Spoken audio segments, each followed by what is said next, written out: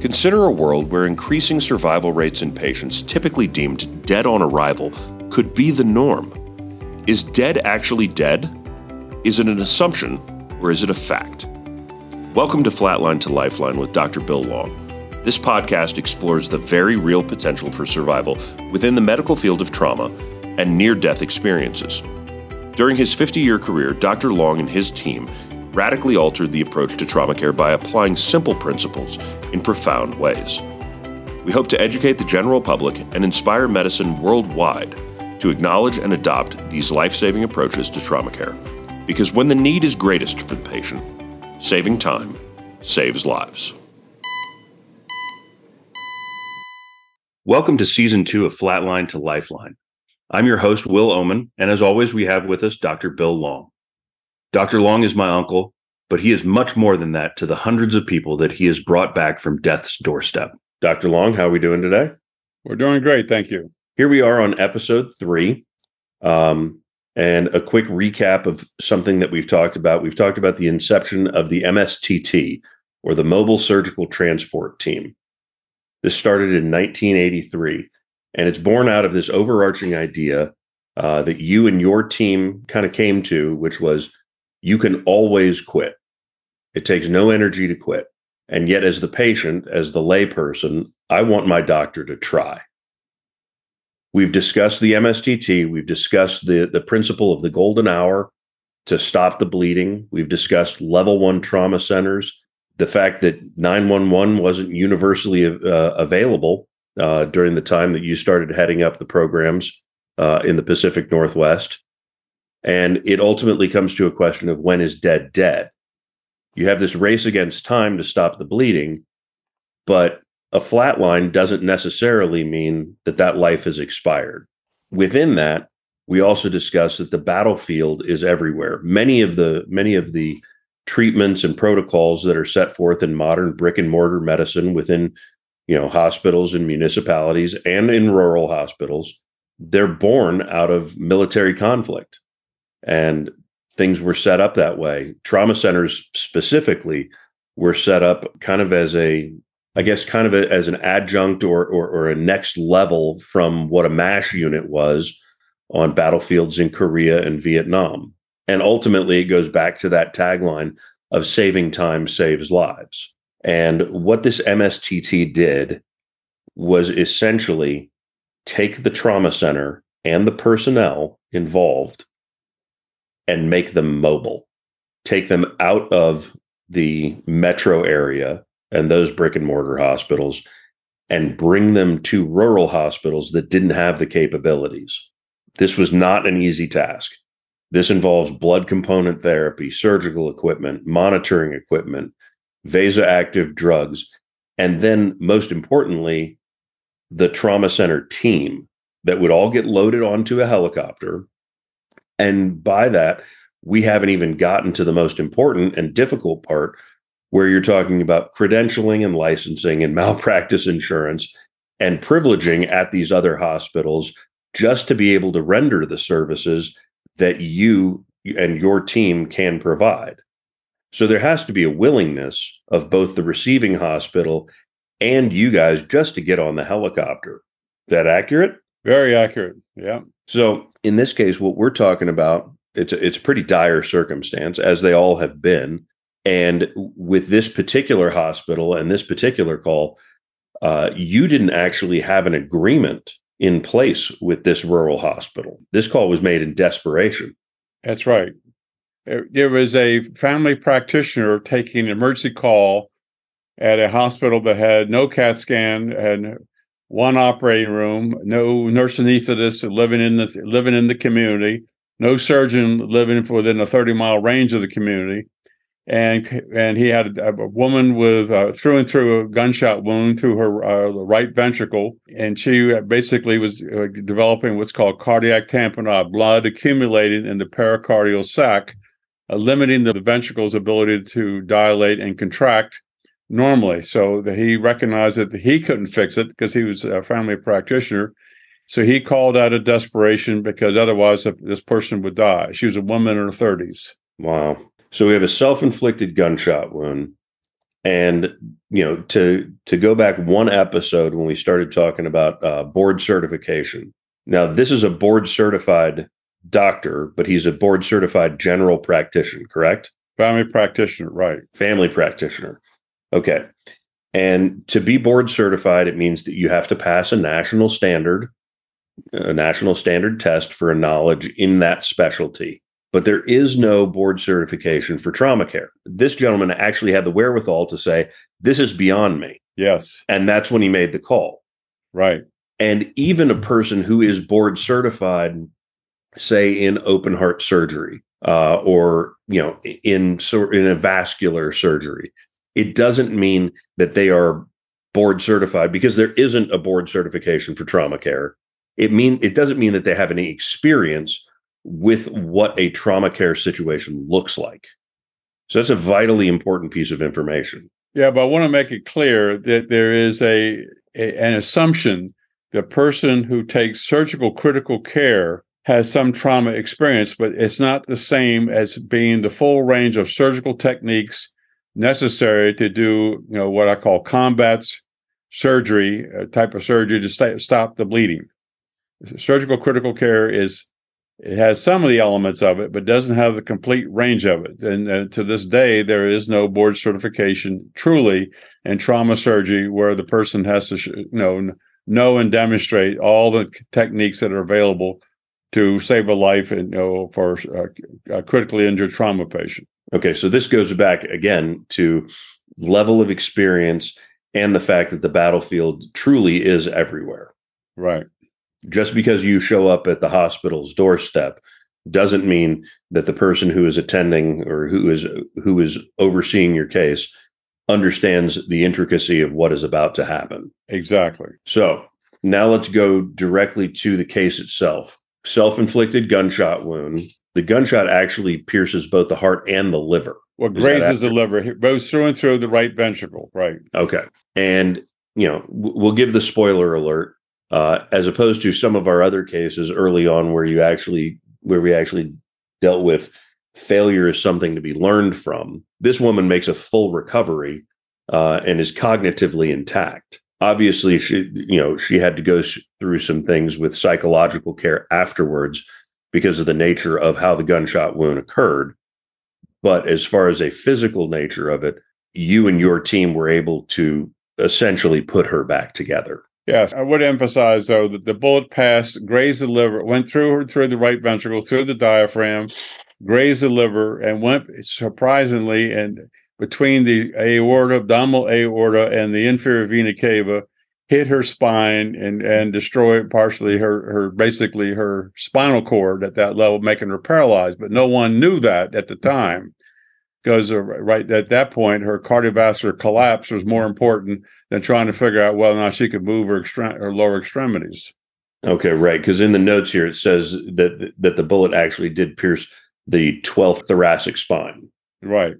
And, for those listening at home, number 1 is on the top and as you go deeper or larger in number, it travels further down the spine all the way to the coccyx. Right. So there's 12 thoracic vertebrae, 7 cervical vertebrae, and 5 lumbar vertebrae. Lumbar being the lowest. Lowest, right. Okay. So the thoracic spine sits in the middle of the backside of the chest. Yeah, it starts at the base of the neck, started at T1 at the base of the neck, and it goes all the way down to a point somewhere between the umbilicus or the belly button and the endo and your xiphoid process, which is where your chest comes together to form the sternum. Okay. Now let's revisit this real quick. There's no exit wound. No exit wound. Okay. Well, that leads to a first part of the mystery, because you can't tell exactly where it's lodged. But then the second part of this is that, as you explained before, there were only family practitioners covering the ER at that time. Yeah, just one. Just one. Okay. Right. And the patient actually arrests yes, while on site. And again, out of necessity, out of desperation, this family practitioner happened to know of your MSTT program, There is no freestanding or prior agreement, between these two hospitals. But luckily, and planned on your part, you actually carried a Washington state license to practice in the state of Washington. Well, I had been asked by the hospital in Vancouver, Washington, Southwest Washington, to be temporarily their trauma medical director until they could recruit one who had similar training or an experience that I did. So I had my Washington license from that standpoint, and I did some elective, but mostly emergency surgery and trauma surgery there when asked to do so. I mean, very fortunate for this woman that you happen to be there, and Right. and the system for the MSTT is in place. But retrospectively, according to the injury severity score that you helped initiate, the ISS, it maxes out at 75. Would be the most severe injury, and she scored what, a 50? 50. What does that indicate? Well, 75, basically, this score was developed by Susan Baker, largely at Johns Hopkins University many years ago. And she, at that time, they didn't have computers. They had desk calculators. And she was trying to find, the worst injury in 6 body areas that if basically was it additive each severe injury, or was it multiplicative, or was it logarithmic that would lead to death, and trying to predict the death based on the severity of the injury. And she can only do 3 at that time with the technology she had at that time. So that's why the maximum score is 5 is the worst score. That's for survival. 6 is uniformly fatal. Then you could get a 5 for the abdomen, 5 for the chest.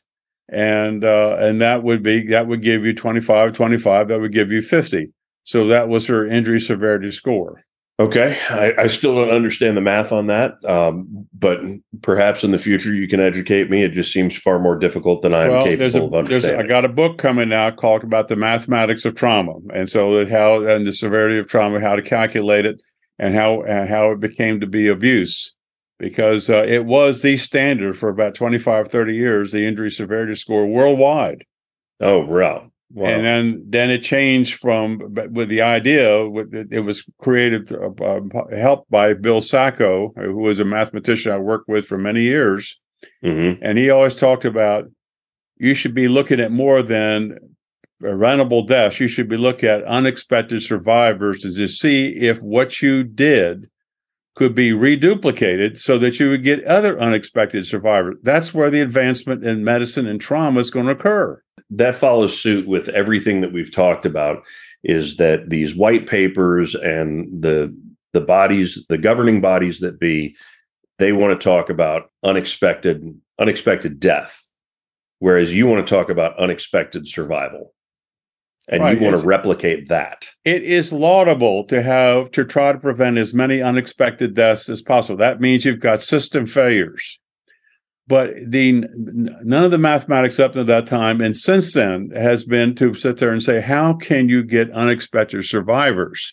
First, you have to calculate what is the probability of survival, which is what Sacco introduced into the mathematical world of trauma, and then see if that can be reproduced. And that was most of my career was on that his philosophy. And in this particular case, on an ISS score of 50 out of the 75, the probability of her survival was less than 1%.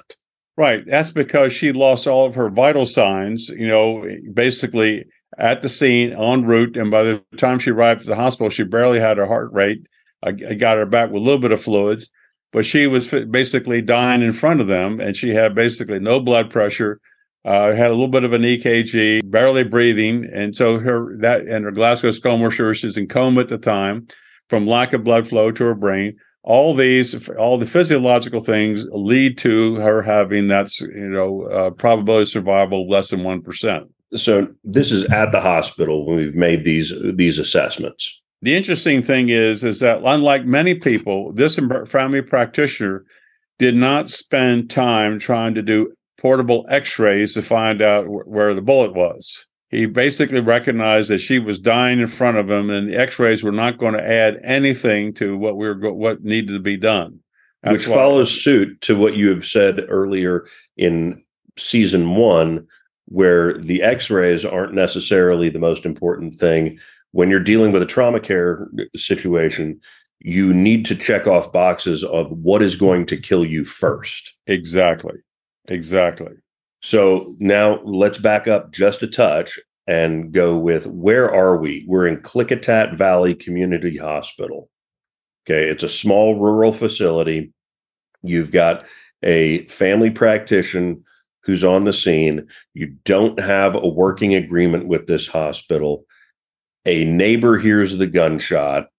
The EMTs arrive within 10 minutes of the call, and they transport her within another 5 minutes to Klickitat, and that's where this doctor sees her. At this point, things are working well as far as the golden hour works. There's still 45 minutes, so to speak, on this.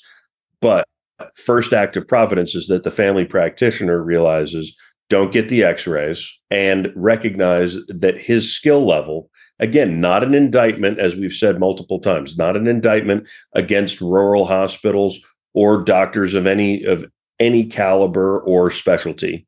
He recognizes that this is above his ability level. And so if he has no personal experience, he just happened to know that Emmanuel and you in Portland has this MSTT. So he makes the call.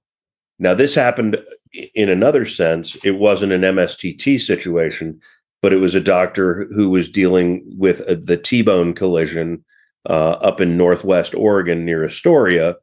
And he made the call, and that was out of character as well. Right. So he says, you know what? Let me bring in the experts. You guys get the call. You mobilize. You fly to Klickitat Valley.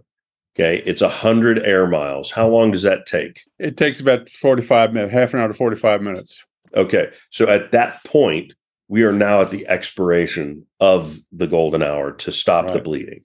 In the meantime, what has the on-ground personnel done to attempt to stop the bleeding? They couldn't. The patient was dying in front of them, were basically clinically dead.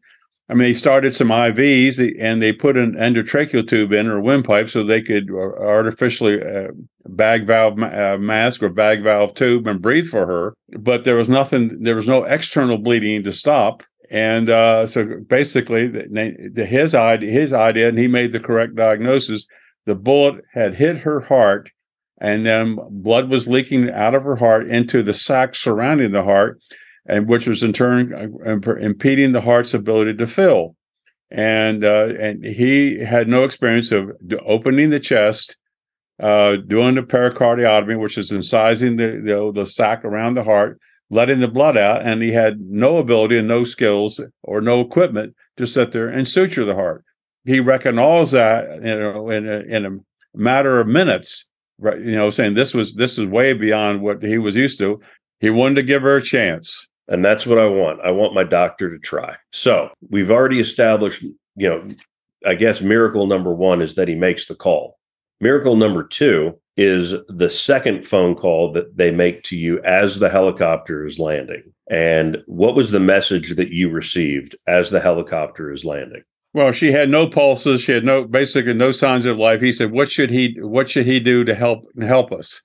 So I was in the helicopter at the time when the call came in. I said, "Move her to the operating room, put her on the OR table, take her clothes off, prep her chest, have her arms outstretched so that we can get to her chest and belly for an operation, and get all that set up. But do not try to do closed chest cardiac massage. Do not do CPR on her chest. She's got holes, probably holes in her heart.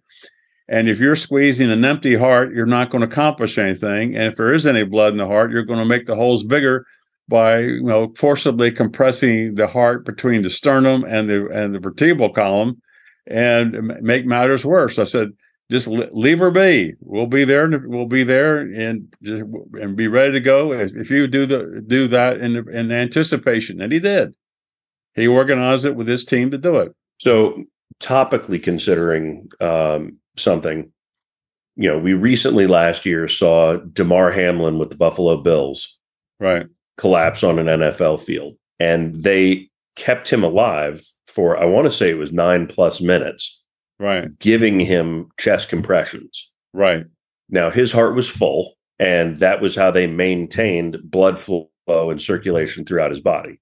Right. Closed chest compressions give you roughly 30 to 40% at best of your normal output from your heart. By squeezing the heart between the sternum and the vertebral column, you basically can get only 30 to 40%, because the muscle basically contracts concentrically, like a ball shrinking down. Chest compression is in 2 dimensions. Cardiac function is basically in 3 dimensions in terms of the heart squeezing blood out of the heart into the aorta. So on the fly, literally, as you're in a helicopter, you make the call and say, no chest compressions whatsoever, because it doesn't serve any purpose. There's no blood in the heart to compress. You're actually going to cause more harm than good. That's a pretty amazing call. Thinking about it as the layperson, you say, well, that makes sense if there's no blood there. But seeing as you had not even been on site, knowing to do that, that probably gave her a chance to live as well, because you were not causing further injury. Yeah, a lot of what you learn over the years in medicine is from a bad outcome from a previous event. So there was a guy in San Diego where I was learning how to do heart surgery who was a stab wound of the heart. We talked about this before, stab wound of the heart. And he arrived clinically dead at UC San Diego. And basically, we made, again, a similar decision. I always ask myself, why would you want to do chest compressions? Basically, because somebody said so, when it's not going to do any good and could make things worse. Why would you want to do it? Because you got a hole in the heart. Why would you want to make the hole bigger? Right. And in fact, and plus the fact, the more violently you compress the heart, the more you bruise the heart. So you're adding another injury to the heart on top of it. Yeah, because chest compressions are not soft massage. They're pretty violent. Right, and many times they break the ribs, break the sternum, and many times they break the cartilages connecting the ribs to the sternum. It's a life-saving procedure, but it comes with some morbidity. Okay, so we've established there's a couple of miracles, couple of great choices that occur right out of the get-go, and this is before you've ever set sight on this woman. Right, but then what I think. There's a couple other techniques that you use, but then there's something here that is pretty incredible, at least in the medical field. When you show up with your MST team. You have with you a trauma resuscitative nurse. You have, can you list off the people you have on this team again? We have a trauma resuscitating nurse. Basically, she's going to be doing helping with a massive transfusion and giving the blood that we brought with us in the helicopter to the patient on top of what the blood that patient was already getting from the local hospital with a limited blood bank. So we have that. That's a person. We had a trauma operating room nurse who is skilled in between trauma resuscitations including heart surgery. So she had that background. So those were the two main people that were there to help out. And I guess that's the best way I can put it. Okay. So you have your team, you have your A squad with you. But I didn't bring an assistant. I didn't bring a resident. I didn't bring an assistant because I knew that I could ask, if I asked the family practitioner, I said, can you help? And if he'd follow, listen to what I was asking him to do, then that would be all I could ask for, to have someone who actually would do what I was asking him to do. So this is where I was kind of leading to, and this is what's incredible, is that, first off, the general practitioner, the family practitioner, to make the call is special in its own right. But now you're talking about something that we've talked about for the length of these episodes. And that is the importance of teamwork. Right. And, I guess I'll fit it in here. There's a great movie I like about the 1980 U.S. hockey team. And Coach Herb Brooks is, it's day one of tryouts, and he's looking at stuff. And they've got 2 weeks worth of practice, and he hands a list over to his assistant coach. And the assistant coach says, "What's this?" And he says, "That's the team." And then the assistant coach reads it over and he goes, "You're missing some of the best players." And Herb Brooks looks back at him and he goes, I'm not looking for the best players. I'm looking for the right players. And throughout these episodes that we've talked about, you were wanting people who were of the same ilk as you, people who valued the patient, people who knew how to work as a team, people who did not have an ego except for what their specialty was. But within the team mattered more. So it's kind of the old sports analogy. The name on the front of the jersey is more important than the name on the back. Right. And in that way, at Klickitat Valley, you got a group of people who were ready and welcoming to be a part of that team. And they jumped right in line. That's miracle number 3. Pardon the pun on the movie title. But these people were ready to come along and assist in any way possible. Because one of the other things you've talked about is, regardless of your expertise, regardless of the equipment that you're bringing, regardless of all the knowledge that you have, you can't come into a visiting hospital or an away game, so to speak, and come like a bull in a china shop and start ordering everybody around. You need these people to, A, be on board and be welcoming, but you need to also have their assistance and be of assistance to them. So this is kind of a give and take where you're teaching them some techniques, but they're also coming alongside and providing you the assistance necessary for you to do things at a highly complicated level. Well, that's right. I mean, the issue with our scrub nurse or trauma OR nurse is that I knew her well, and I said, "Now be sure to ask the local OR nurse there, is that if it's okay, we fix the heart with equipment that we brought, but we need some of your equipment. I said, do you have a Lebshe knife so we can open the chest vertically? I didn't expect them to have a sternal saw, which is what we normally use for heart surgery. And we didn't, I knew they wouldn't have the sutures. So we brought the sutures that we would need to fix the heart to do that. And so we had the two of them working as a team. The other part was basically getting the lab there, because you need to have a person who's going to give you updates. If you can get samples of the patient's blood at periodic intervals, like 10 or 15 minutes apart, what you need to have, I put in an arterial line in the femoral artery, and then the trauma resuscitation nurse could draw blood and hand it to the lab tech to be able to get their hematocrit, or blood gas, and a potassium to us, so that we could get an idea where we were in terms of the resuscitation, because those are the three elements that you need to have for a reasonably successful resuscitation. So the lab tech came into the operating room and I said, "Can you do this every 10 to 15 minutes? Give us those 3 samples and we give you the blood." He said, "Yes, I will do it." And I said, "Perfect." So that was that area nailed down, so we knew that something's going to happen. Now, mind you, I hate to interrupt, but mind you, we're talking about all this technical stuff. But the fact of the matter is that there is a woman laying on a table who has blown a hole in her chest with a shotgun. No, right, revolver. Oh, a revolver. She still maintains that there is a hole in her chest and a bullet lodged in her thoracic spine. Right. And you're still going through tediums of technicalities and how to get this done properly. And yet this person is still ostensibly dying on the table. Right. So let's not take away from the fact that there is all of these big words involved, but yet there's still life-saving procedure that needs to be done. Yes. So one of the things is to open the chest. You can open the chest in 2 ways for one of these type of resuscitations. The standard has always been a left anterior lateral thoracotomy, where you start at the edge of the sternum on the left-hand side and you make an incision going from next to the sternum all the way out to the armpit practically. And then you spread the ribs apart, and then you with a spreader, rib spreader, and then it gives you the ability to sit there and do open heart massage, squeeze the heart within the pericardium. The other one is to do what's called a median sternotomy. And the median sternotomy is that you make an incision starting in what's called a suprasternal notch, which is a little notch at the base of your neck in the sternum itself. And you go down vertically and divide the sternum into 2 halves, equal halves. And then when you can do that, we normally do that with an electric saw. But when you're going to a rural hospital, we don't always bring every instrument we normally use in heart surgery.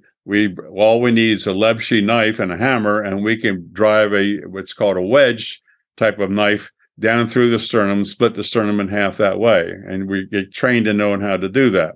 And this is where two techniques that you use that are not totally normal end up becoming, at least as I've read and we've discussed, become the difference between life and death for this woman. Right. And the first one is using epicardial pacing wires, which you're going to have to explain because I don't even understand them now. And the other one is how you functioned with this medium sternotomy. Right. So as I say, you split the sternum into two halves, and then you put a retractor in, and that spreads the two halves of the sternum heart to expose the heart, and that gives you about a 5 to 6 inch gap. And underneath that is where the pericardium sits, and the pericardium, as I said before, is a sac that surrounds the heart. With the two holes, still didn't know it was two holes yet, but with the heart basically the sac filled with blood, compressing the heart, we make an incision in the pericardium, and that the blood flows out, and it's dark venous blood, and then we see the heart is flaccid and it's not beating. So then you say, well, where did the blood come from? Well, then you look up, and then you see a hole in the anterior portion of the right ventricle, down there it's what's called the anterior edge, next to the diaphragm, and then you pull the sternum, roll the heart up a little bit, and then you see the exit wound coming from the bullet, passing from the front to the diaphragmatic surface before the bullet passes through the diaphragm, goes down into the abdomen.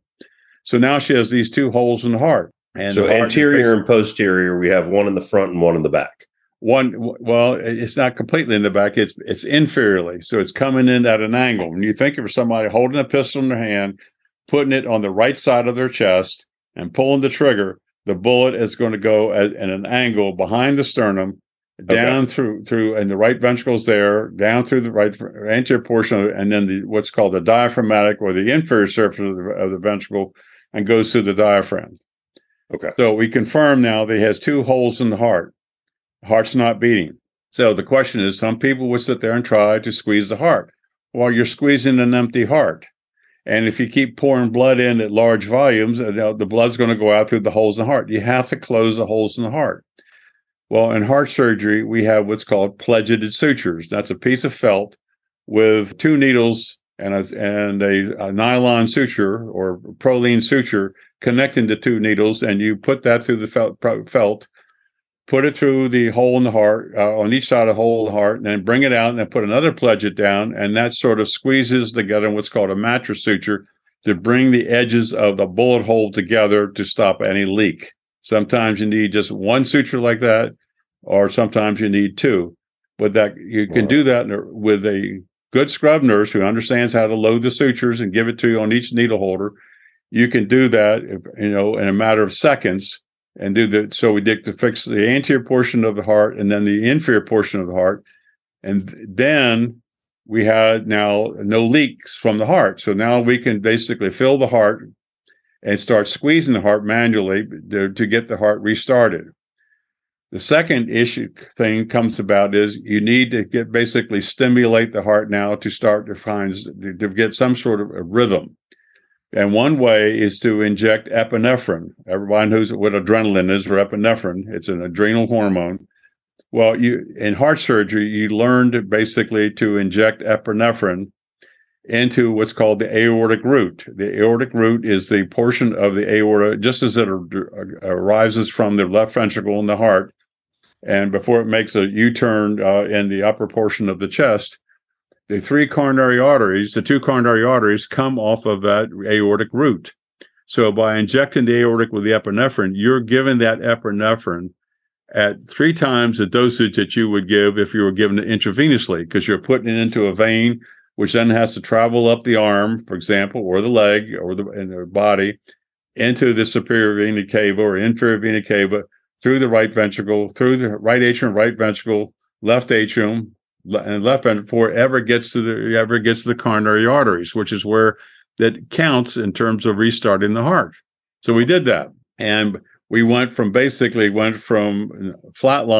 to a basically coarse VFib, which is very, very slow and methodical, then to a fine VFib. From then it came to the point where we could basically shock the patient, would defibrillate the patient. But we didn't have what's called internal paddles. So we would have to use the host hospital, the rural hospital. They have an external defibrillator that they use for routine cardiac arrest.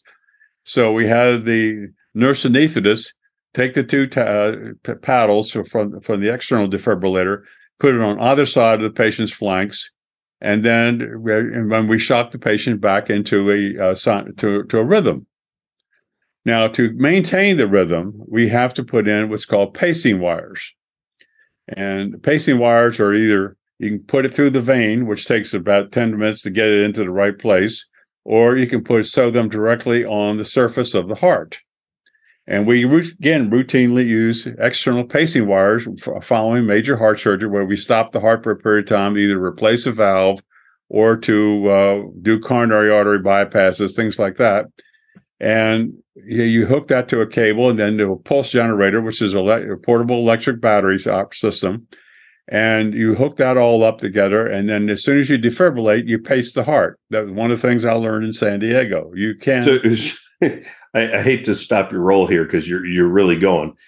But what I'm hearing is that you just jump started her heart with battery cables. Exactly. It's a form, but they're sterile. I mean, they're not. Just, I didn't say you pull them off the nodes on a Ford. Right. Right. But very delicately, you just dump them in. You dump them in there on the face of the heart, and you just jumpstart them because you need an electrical impulse to create that rhythm. Now, the other thing that happened, we got the family practitioner. I said to him, he was watching. This is the first open heart he'd ever seen in his life, and the first cardiac repair he'd ever seen in his life. I said, "Now we need you." To push down on the aorta, abdominal aorta, just below the diaphragm, so that we can divert all the blood when we're doing open heart massage to the upper portion of the chest and to the brain, and to the coronary arteries. We needed pressures. You're still in a situation where the heart is leaking at some level. No, we've closed it now, but we've closed it now. And so I'm asking him. I said, Can you press down with your fingers? And I showed him exactly where on the abdominal aorta, and keep pushing it down until it's time we get a heartbeat back. And if we can get one back successfully, then we'll wait till it gets stronger and stronger. And then we'll basically slowly release the pressure, but we'll know that the heart is beginning to recover, because if the heart doesn't recover, this situation is over. The game is over. Okay. And so he's pressing on a large blood vessel. The biggest blood vessel going into the abdomen. That's the aorta. It's the continuation of the aorta, which starts in the chest and makes a U-turn and comes down to the abdomen. He's pressing on that. So he's pressing on that. He's basically kinking the hose, right, to create enough pressure to get a pulse, and then you're going to slowly release that. Now, why go to a digital kink as opposed to what you had previously described as clamping the abdominal aorta? Well, because of anatomy lesson here, the aorta and the inferior vena cava lie behind a layer of a membrane called the peritoneum in the abdomen. So you can't just, they're not lying side by side, two conduits, one vein, one venous, one arterial. You can't put a clamp on that, because you have to make an incision between the two and create room where you can get a clamp on either side of the vena cava, on either side of the aorta. In this case, we only needed the aorta to be clamped, but to get that, you have to do a little dissection, and that takes time. And so we know that saving time saves life. If you can do manual compression, just like you do if you have somebody has arterial bleeding from an injury to your leg, you can do manual compression at the groin. You can slow the bleeding almost down to negligible to prevent blood loss. Well, this is how we figured out a way to save time. So again, we go back to experience being necessary. Right. Okay. That's pretty heavy stuff that you just walked through like it was nothing. Obviously, the situation itself was quite more dire than how you let on. But now you have two different hospital staffs working in cahoots together as a team, functioning well and communicating and being there for each other, which in and of its own self is a win. But now you're actually making progress. You've taken internal paddles, we've used them externally. We've done the medical version of jumper cables. We've pressed on a blood vessel and kinked a hose in order to get a pulse. Okay. Things are starting to move up. Can you take me through now? Where do you actually get through the weeds on this and the patient starts to actually recover in front of you? Well, once we basically with a paced rhythm of the heart, once the heart began to, you watch the heart going from being flabby and not contracting at all. Now then, with the epinephrine and the filling of the heart and what we call perfusion of blood flow through the coronaries, all of a sudden we're feeling tone beginning to come back into the heart muscle. The heart is filling. We're squeezing the heart basically, and we've got blood leaving the aorta, going down to the coronary arteries, feeding the heart muscle, which again helps the heart to recover. And once the heart recovers, it's like watching basically Phoenix rising from the ashes, if I can use that metaphor. You see the muscle getting stronger and stronger with each beat.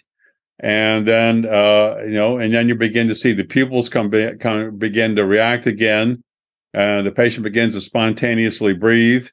And all this is happening right in front of their OR nurse, their family practitioner, their nurse anesthetist. They're watching all this thing unfold. And it's extraordinary.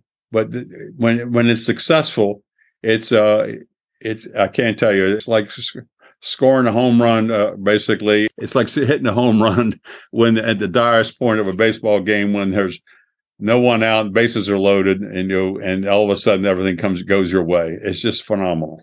And you hit this home run prior to ever getting her on the helicopter to bring her back. Right. Well, we made a few more adjustments. We controlled her, what's called the acid-base management of her bloodstream. So we were able to give her some sodium bicarbonate to reverse the metabolic acidosis that occurs, which is acid from lactic acidosis building up in the bloodstream. We get all that corrected. She begins to make urine. And now we're realizing that, her other organs are beginning to function as well. Now, the question is, what do you do next? And the thinking of it is that following resuscitation, you can't sew the heart. You can sew the pericardium back together, but the heart is basically dilated a little bit, and you create constriction if you sew the pericardium back together again. Same thing if you close the sternum. You constrict the heart. You want the freshly resuscitated heart, which is dilated but contracting. You want it to be able to not to be constricting. And we left the chest open, and then we took what we call an Esmark dressing, which is a flexible plastic sterile dressing, and we sewed it to the edges of the skin and left her sternum open so that we could transport her back to Emmanuel without having any ill effects of trying to compress her back or compress her heart again. So we were able to do all that, and then the helicopter is waiting for us. We thanked everybody out there, their role and what they did at Klickitat Valley Hospital. Thanked them for their efforts in helping us, and asked them if there's anything that they thought we should have done that would have made it smoother for them. And they all were, basically just ecstatic that we had gotten this far. So we put her on the helicopter and we fly back to Emmanuel.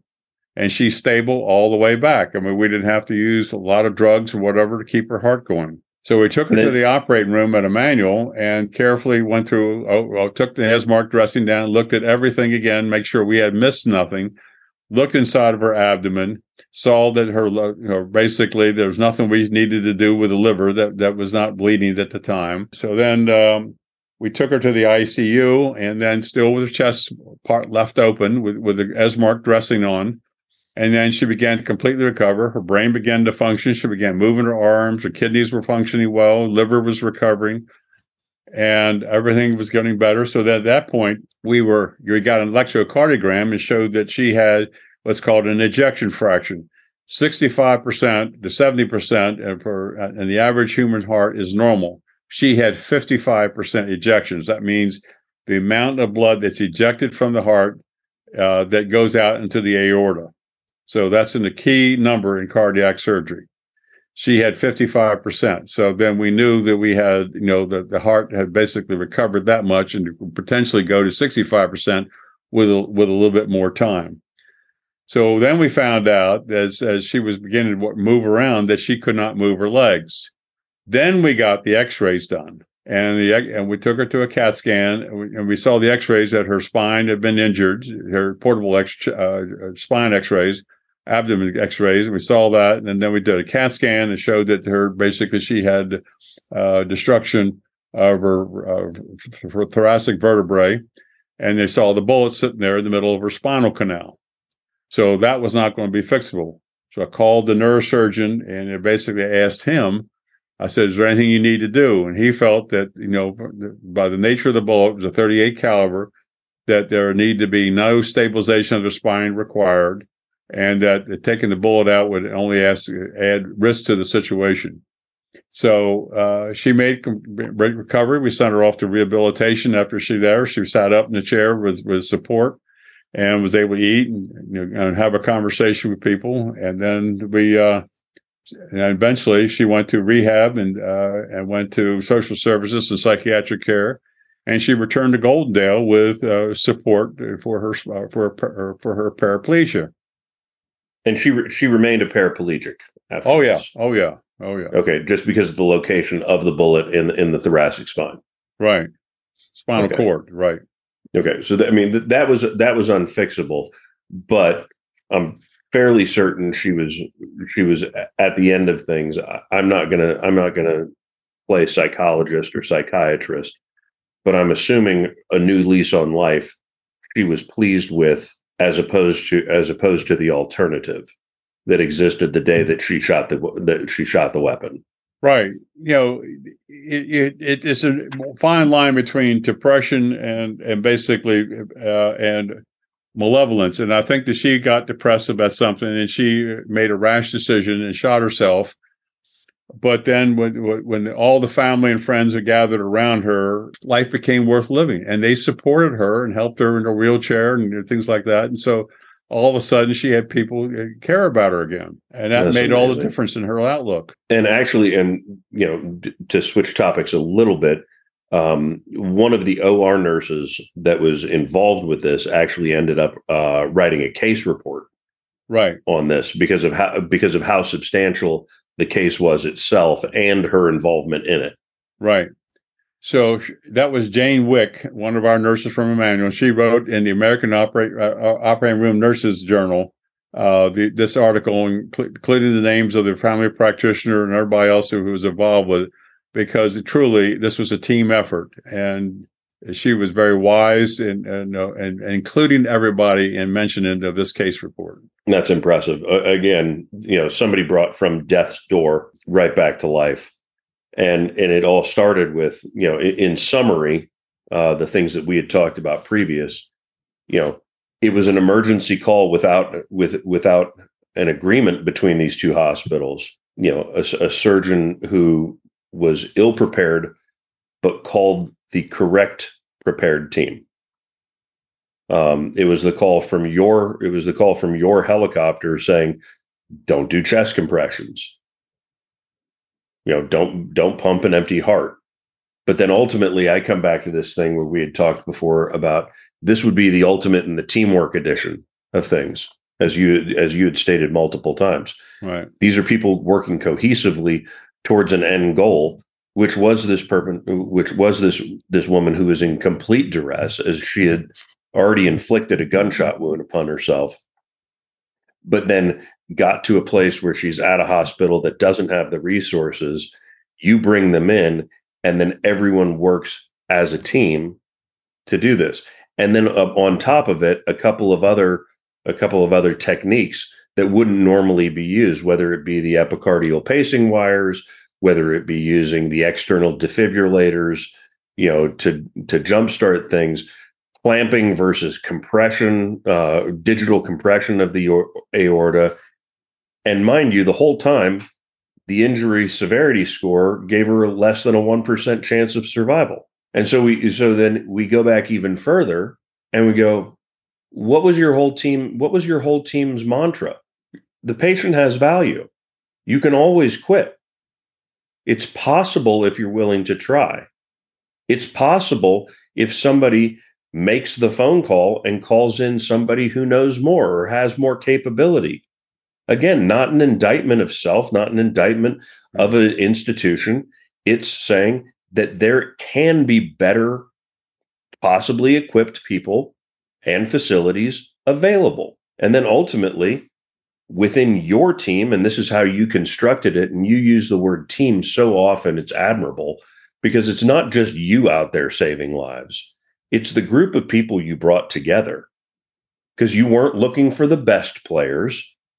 You were looking for the right players. Right. I think that the real tribute came from the fact that when we wanted to formalize the relationship, with the unlikely chance that we would be called back to Goldendale again to do an emergency surgery, we did get permission from the hospital and the medical staff to sit there and to have the credentialing and everything else like that approved. And I would hope. I guess it was so small it didn't mean that much to the Oregon or to the Washington Health Department, whatever, that we did this. But nevertheless, it was, they wanted us to be able to come back. If they needed this in the future, they wanted us to come back and be able to do something like that for them. Good people breed good results. I mean, that's just fact. Yeah. Well, thank you again for sharing this one. I just, this is humongous. This is beyond my understanding of what is capable in the medical field. Before I did cardiac surgical training, I saw a lot of disasters with left anterior thoracotomies.